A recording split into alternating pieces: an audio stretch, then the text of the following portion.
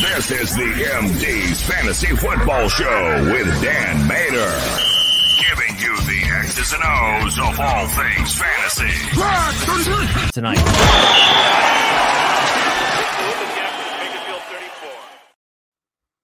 The Denver Broncos are taking on the Buffalo Bills here. The Bills are favored at -7.5 with an over-under of 47. You know, believe it or not, the Broncos have actually been a bit feisty over the past few weeks leading into their bye.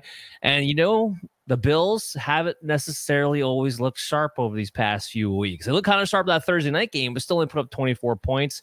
Didn't look great against Cincinnati here. I'm going to take the Broncos to cover -7.5. I don't think the Bills blow them out by more than a touchdown. That's basically what that comes down to. They're not playing sharp enough right now. I do have Josh Allen as my number one quarterback this week. Russell Wilson's a streaming option for me at QB 13. Javonte Williams is the guy I'm going to be curious about on the Denver side the most coming out of the break, because we saw him, go off with his usage finally going through the roof before the bye. We're going to have to see, does that stay consistent? Because Buffalo is a team you've been able to run on.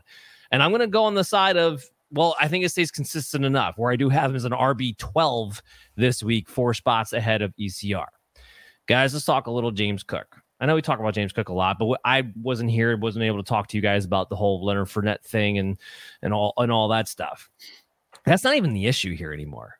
They're letting Josh Allen run. So now James Cook has to deal with Leonard Fournette eventually getting a role. Latavius Murray still having a role. Josh Allen now running on top of it. And yet ECR's got the audacity to still rank him as a top 20 running back this week. He's RB 27. I wouldn't even really want to play him if I could. And don't give me the matchup against Denver. Okay? They had that. Yes, they had the 70-point game against Miami. It looked atrocious. They've been actually stingier against run games over the past few weeks leading into the bye, especially the last 3 weeks heading into the bye. So, Adam, when you look at this, is James Cook a play for you? Am I missing something here? I mean, I think he's a playable guy. I don't know. Right.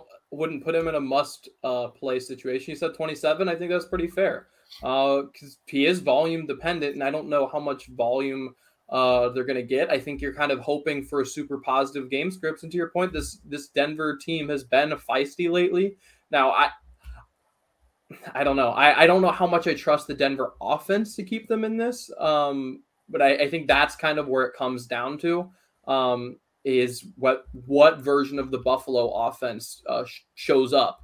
Because if they only drop 24 and then Denver scores 10, then you're not going to really get a positive enough game script for them to just dump it to him over and over for rushing volume. Because I think you would be volume dependent, and with Josh Allen running, you're not getting said volume. No, agreed. Yes, I mean, as far as the line goes, if Buffalo actually decided to show up, they'd cover this no problem. They haven't decided to show up since the Miami game, and that's kind of been the issue.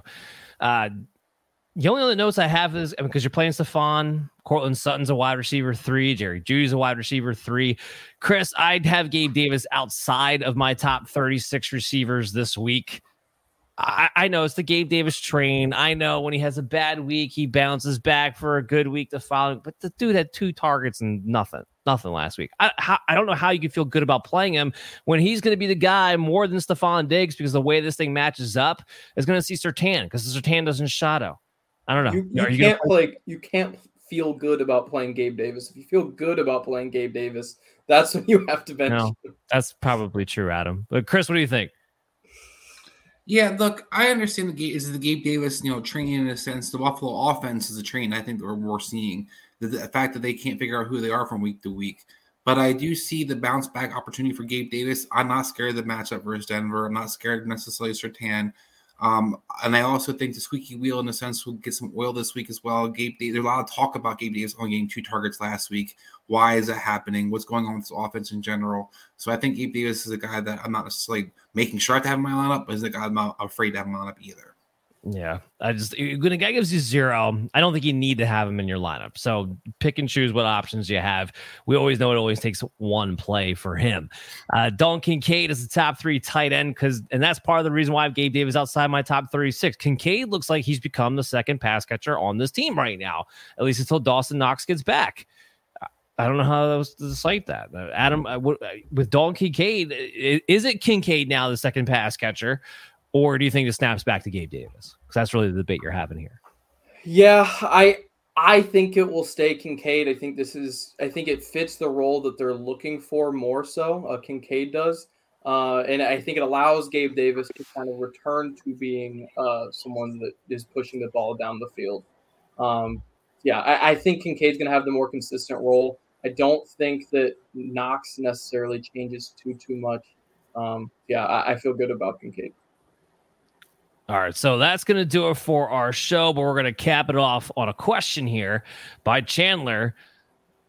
He's got Fields, Keenan Allen, Etienne, Kittle for Herbert, Eckler, St. Brown, and Kincaid. Chris, would you do this deal? No. Look, I understand Justin Fields is banged up, so maybe if I'm desperate at quarterback and I want to upgrade immediately because I need the quarterback, I'm going to pull the trigger. Otherwise, I think Keenan Allen and St. Brown are pretty much a wash in the sense. Etienne has been more productive. I know Eckler has returned to being healthy, but the offense hasn't looked necessarily great with him. And while Etienne's been the star this entire season, Kittle to me is better than Kincaid. I know Kincaid's doing well. PPR and has 10 catches last week. But overall, I'm still going to go with the upside guys, so I would not pull the trigger on this deal. I agree with that because outside of Christian McCaffrey, the biggest gap player you can have to the rest of the field right now is Travis Etienne over everybody else. And I'm not giving up that asset for nothing right now. Even at quarterback, you can still find other streaming options, even in a week like this. All right, so that wraps up the show for today, guys. I hope you all enjoyed it. As we get into week 10, make sure you come back tomorrow at 9:30. We're going to have Brian Scott on to talk about the injuries, and we're also going to have Chaz Filardi from Sports Betting Weekly to talk about our best bets of the weekend. Chris will join me in the second half of that show as well. I'll be back on Sunday night at 10:30 with Chase Thornton to talk about our recap action from week 10, from the Sunday and Thursday games. So make sure you tune in for all of that. Download us on your favorite podcast app to stay up to date with the show when you're on the go. Everybody, good luck. We'll see you again tomorrow night.